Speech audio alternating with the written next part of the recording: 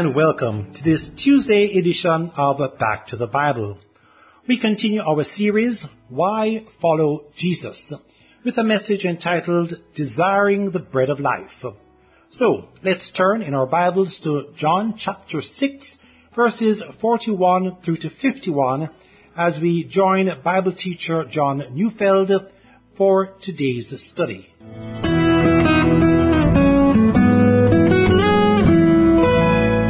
I find it fascinating that it really is possible to look at something and have no idea what we're looking at.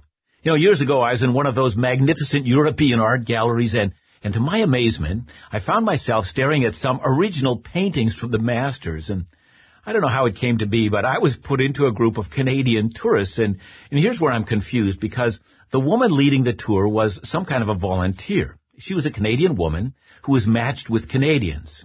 And her comments were amazingly ridiculous. Most of the paintings had biblical themes, but she had clearly never read the Bible. And her one comment that has stuck with me before I wandered off is her wonderment at how people painted fatter women back in those days. Yep, she was staring at masterpieces and had no idea what she was looking at. Now, I fear I'm being unkind towards her. Perhaps there was no help on that day, and someone asked her to take these people down these corridors, and she volunteered, but then was in an awkward position of explaining something that was way beyond her depth. But it still makes a point. She had no idea what she was looking at. There's another example. I'm a bit of a car and a motorcycle enthusiast, and I find it amazing that some people really don't know the difference between a Corolla and a BMW 3 Series, for instance. Now, clearly, when it comes to cars, it really doesn't matter. If all someone wants of a car is to get from point A to point B, who am I to judge? It's of little lasting value, and it's an eternally useless bit of information. But here's my real point. Sometimes we might stare at something that's of eternal value, and we don't know what we're looking at. As we've been studying John chapter 6, we've been following a group of people who are amazed that Jesus had fed 5,000 with 5 barley loaves and 2 fish, simply multiplying the food out of his hand. And they loved it because they were subsistence workers, and this man showed them that he had the capacity to feed them. Jesus can take care of our needs. They must have shouted it. It was a great thing, but in the midst of the enthusiasm, Jesus tells them that they're only looking for him because they've had their fill of food. And of course, at this moment, we realize that the crowds in Galilee are, they're looking at Jesus, and they have no idea what they're looking at. And they're especially confused when Jesus tried to explain it. He said, I'm the bread of life. Whoever comes to me shall not hunger and never thirst. And so we come now to John 6:41 to 51. So let's read our text. So the Jews grumbled about him because he said, I am the bread that came down from heaven. They said, is not this Jesus, son of Joseph, whose father and mother we know? How does he now say, I have come down from heaven? Jesus answered them, do not grumble among yourselves. No one can come to me unless the Father who sent me draws him, and I will raise him up on the last day. It is written in the prophets, and they will all be taught by God. Everyone who has heard and learned from the Father comes to me. Not that anyone has seen the Father except he who is from God. He has seen the Father. Truly, truly, I say to you, whoever believes has eternal life. I am the bread of life. Your fathers ate manna in the wilderness, and they died. This is the bread that comes down from heaven, so that one may eat of it and not die. I am the living bread that came down from heaven. If anyone eats of this bread, he will live forever. And the bread that I give for the life of the world is my flesh. Today from this text, I want us to notice 3 things. First, would you notice why it is that people can look at Jesus, or in our case, hear about Jesus, and not know what it is that they're looking at? Second, after we consider that, let's then discover why failing to see Jesus for who he is leads to a great deal of disappointment with Jesus. That is, Jesus simply doesn't act the way we might expect him to act. And ultimately, whatever fascination we once had for him, it soon melts away and we become interested in other things. And then third, let's clearly define what Jesus meant when he said that he's the bread of life. All right, let's start from the beginning. How is it possible for the Galileans to have had Jesus among them, healing the sick, raising the dead, feeding first the 5,000 and then the 4,000, casting out demons, giving sight to the blind, explaining the kingdom of heaven, and all the while They have no idea what's happening, who he is, or what they're looking at. Well, let's look again at verses 41 and 42. So the Jews grumbled about him because he said, I am the bread that came down from heaven. They said, is this not Jesus, the son of Joseph, whose father and mother we know? How does he now say, I have come down from heaven? So I hope you see the confusion. He's telling us that he has come to earth from heaven. That's outrageous. Actually, we know that he came to Capernaum from Nazareth. It's a small 2-bit village, and it's the brunt of a lot of jokes in the whole region. Now, it is true that Jesus could have conducted seminars at that point in time. He could have brought in his mom and could have explained about the virgin birth. Perhaps Jesus could have done a theological lecture on the word incarnation, that is, God entering into the world clothed in human flesh. Maybe he could do stuff like that.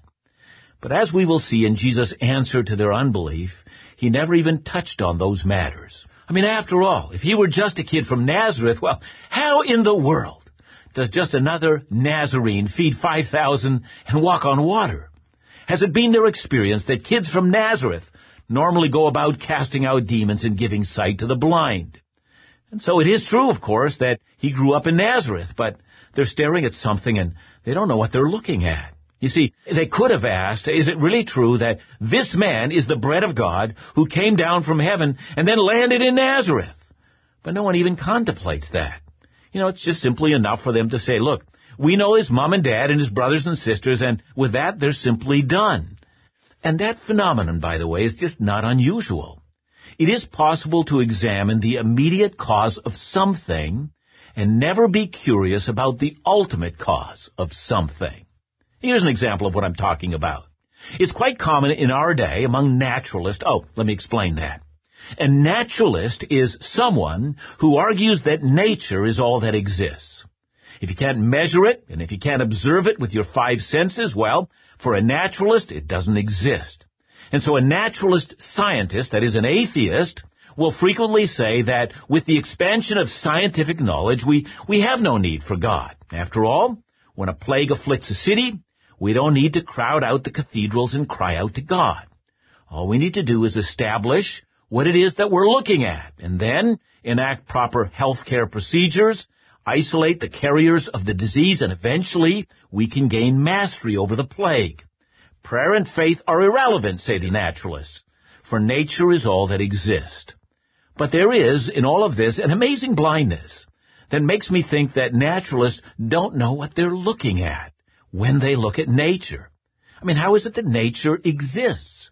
Or how is it that nature seems to act in this amazingly consistent manner? I mean, those two questions alone should open up a world of discovery.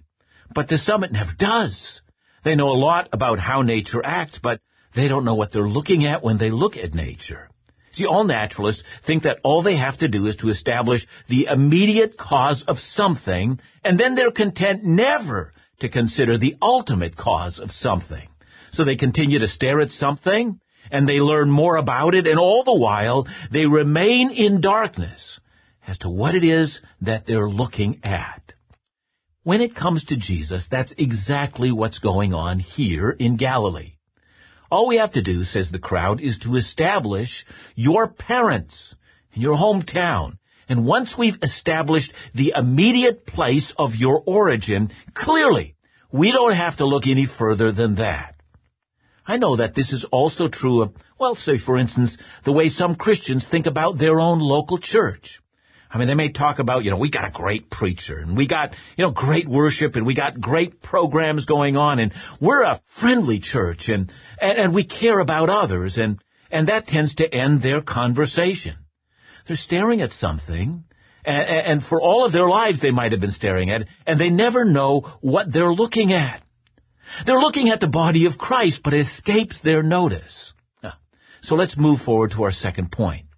I want to show from this text why it is that once we fail to see what we're looking at when we look at Jesus, that the next step means that we become deeply disappointed in Jesus.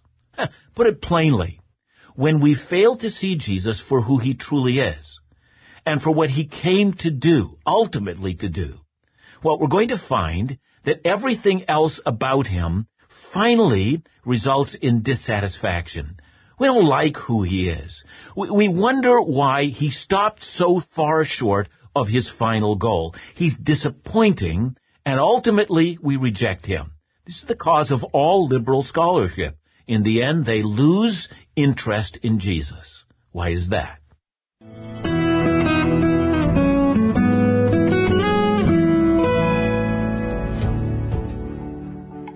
This is Back to the Bible, Bible teaching you can trust.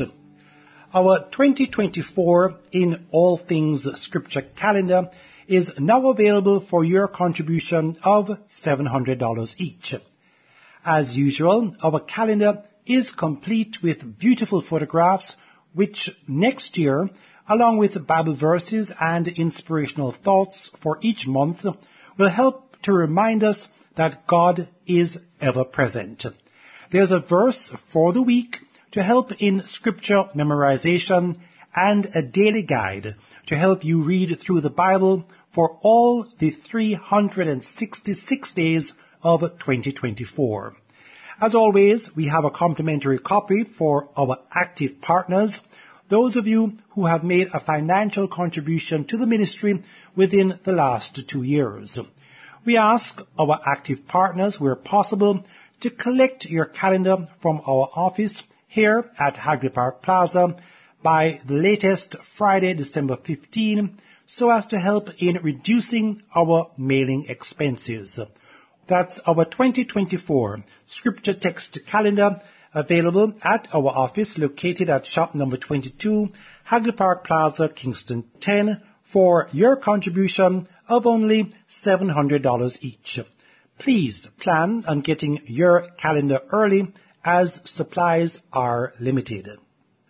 Now, as we get back to the Bible, here once again is Bible teacher John Neufeld, who, by the way, will be back in Jamaica early next year.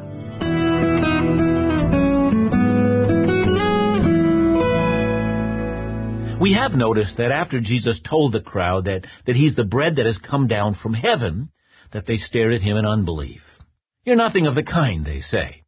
You're the kid who made it big from Nazareth, so stop fooling yourself and stop trying to fool us. Now look at verse 43. It's a telling verse.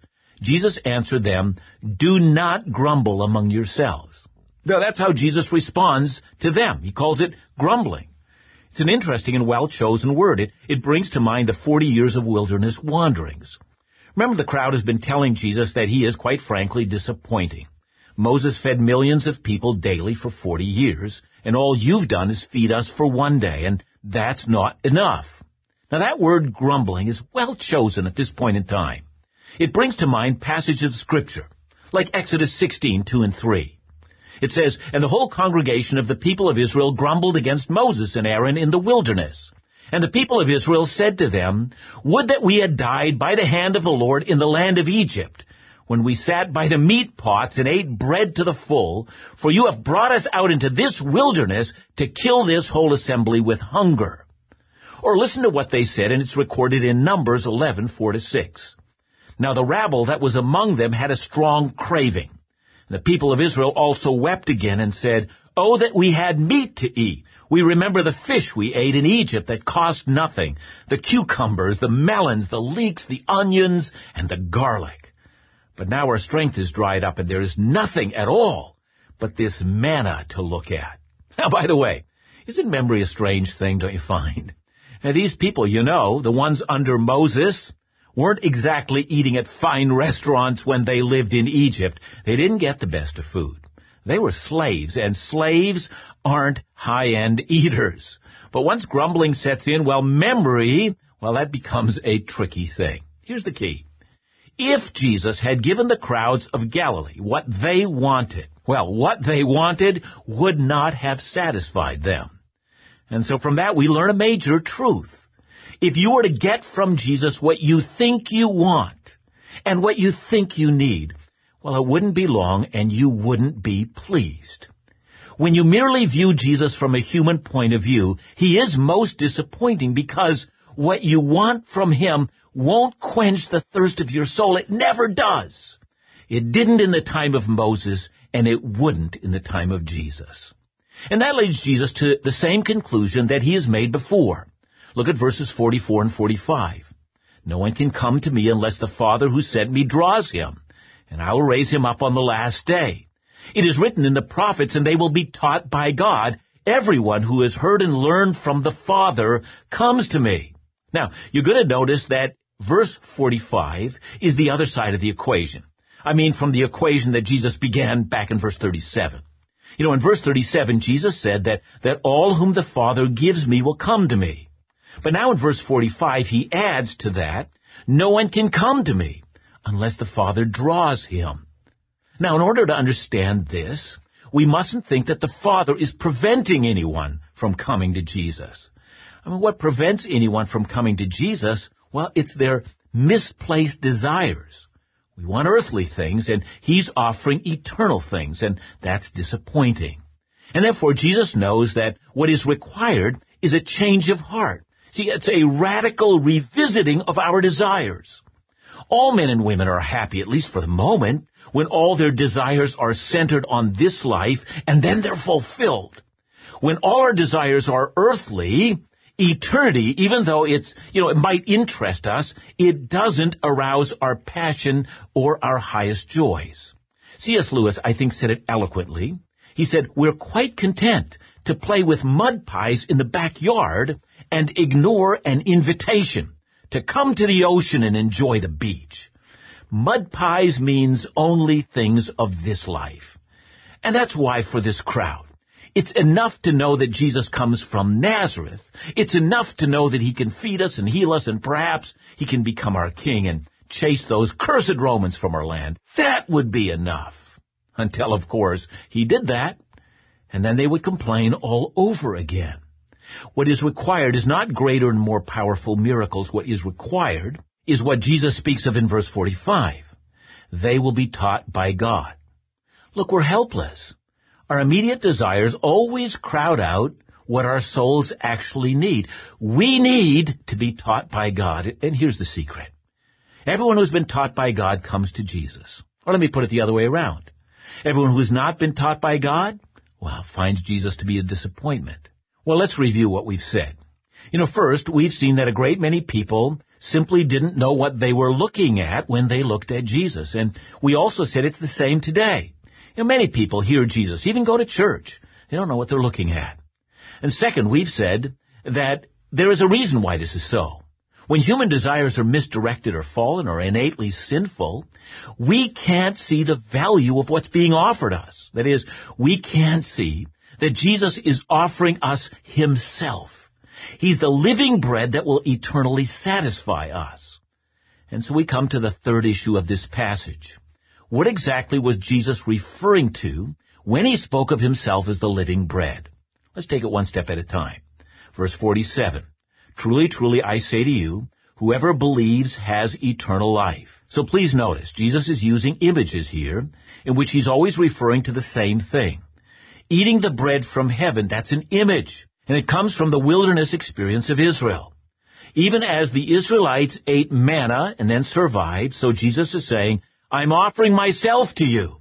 I am the bread of eternal life. But practically, what's he talking about? Well, he means that you have to believe in Jesus. You have to trust in him. So eating the bread, well, that's an image, and the reality of that image is believing in Jesus. Okay, now to verses 48 to 51a. I am the bread of life. Your fathers ate the manna in the wilderness, and they died. This is the bread that comes down from heaven, so that one may eat of it and not die. I am the living bread that came down from heaven. If anyone eats of this bread, he will live forever. So then, Jesus is making an offer. I hope you see that. He says, I'm promising you that if you believe in me, you're going to live forever. Look, all of us know that at the end of this life is the grave. Now, I know we frequently ignore that reality. And I sometimes hear of people who speak about fulfilling their destiny in life. Now, I'm never sure what that means, because those same people will get to the end of their life, time's going to run out, and they're going to feel a great lack of fulfillment. What they had wanted has never been accomplished. They're going to complain bitterly, for this life promised them something that would not be delivered. I would have people not talking about fulfilling life's destiny. I'd have them talking about being in training in this life in order to help them to fulfill their eternal destiny. Now here, in this life, we can learn to resist sin. We can learn to trust in Christ. In this life, we can perceive the hand of God in all things. We can learn to subject our own will to the will of the Father. That's not my destiny. My destiny is in heaven. It's in eternity. Eternity, not this life, becomes the all-consuming passion of the person who's trained by God. And it's this that Jesus is offering. I am the bread of eternity. Go ahead and eat, or go ahead and entrust your life to me. But still, what does that mean when he says that he's the bread of life? Well, look to the last half of verse 51. And the bread that I give for the life of the world is my flesh. Now, don't you see? Jesus is speaking about his cross. He's going to die on the cross. He's going to pay for the sins of all who trust in him. And through that offer, he will give them eternal life. Now, is that disappointing? Did you want so much more?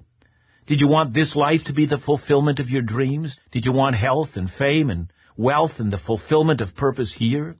Did you want only the temporal? Are you content only with the immediate cause of things? Is your eyesight filled with this life? And if that's you, Jesus will be disappointing to you. But if you finally see him for what he truly is, the giver of eternal life, and if you want nothing more than a rich and abundant life that will never perish, if you want death and hell and the grave to lie in ruins at the feet of Jesus, and if you want the life of Jesus to be your ultimate goal, then listen, you will find Jesus to be more than you ever wanted, and you will never abandon him. That's the issue before all of us. What do you want? And can you see, when you're looking at Jesus, what you're actually looking at? You're looking at the gates of eternity. See that in him, and fall at his feet in worship.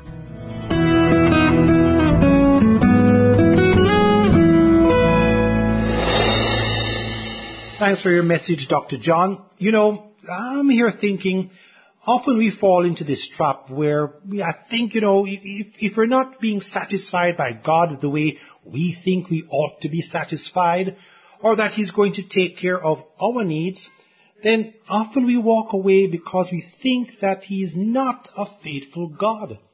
But this is not the thing Christ is asking us to concentrate on. Yeah, I know that if all that we do, is what I've been talking about, is if it's just temporal, God give me this right now, as I talked about health and fame and wealth and all that stuff, if that's what I'm after, I'm soon going to find out that I'm disappointed because my wanter will never be satisfied. I got a bigger wanter than you can imagine.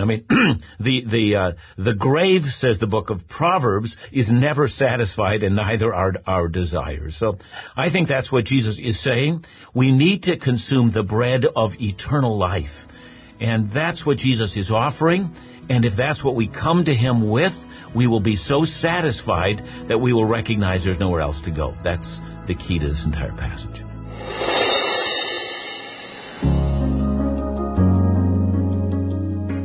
Thanks for joining us today here on Back to the Bible, brought to you by Back to the Bible Broadcast Jamaica, in partnership with listeners who give in support of this ministry. Our office is located at shop number 22, Hagley Park Plaza, Kingston 10.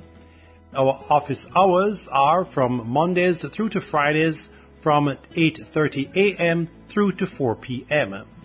We can be contacted via email at backtothebibleministry@gmail.com. Our office number is 876-926-5765, and our cell and WhatsApp number is 876-337-6295. To listen to this study again or some of our previous studies, they are available in our free mobile app along with other Bible engagement material. Just look for BTTB Jamaica in your app store. That's BTTB Jamaica. You can also listen and download our studies from other podcast platforms, including Podbean, Google, Spotify, and Amazon Music. Be sure to look for Back to the Bible Jamaica. Please join us tomorrow as we continue our series, Why Follow Jesus? We will be looking at John chapter 6 verses 52 through to 59 as Bible teacher Dr. John Neufeld brings us a message titled The Atoning Work of Jesus. That's tomorrow, right here on Back to the Bible Jamaica, seeking to bring you closer to Jesus today than you were yesterday.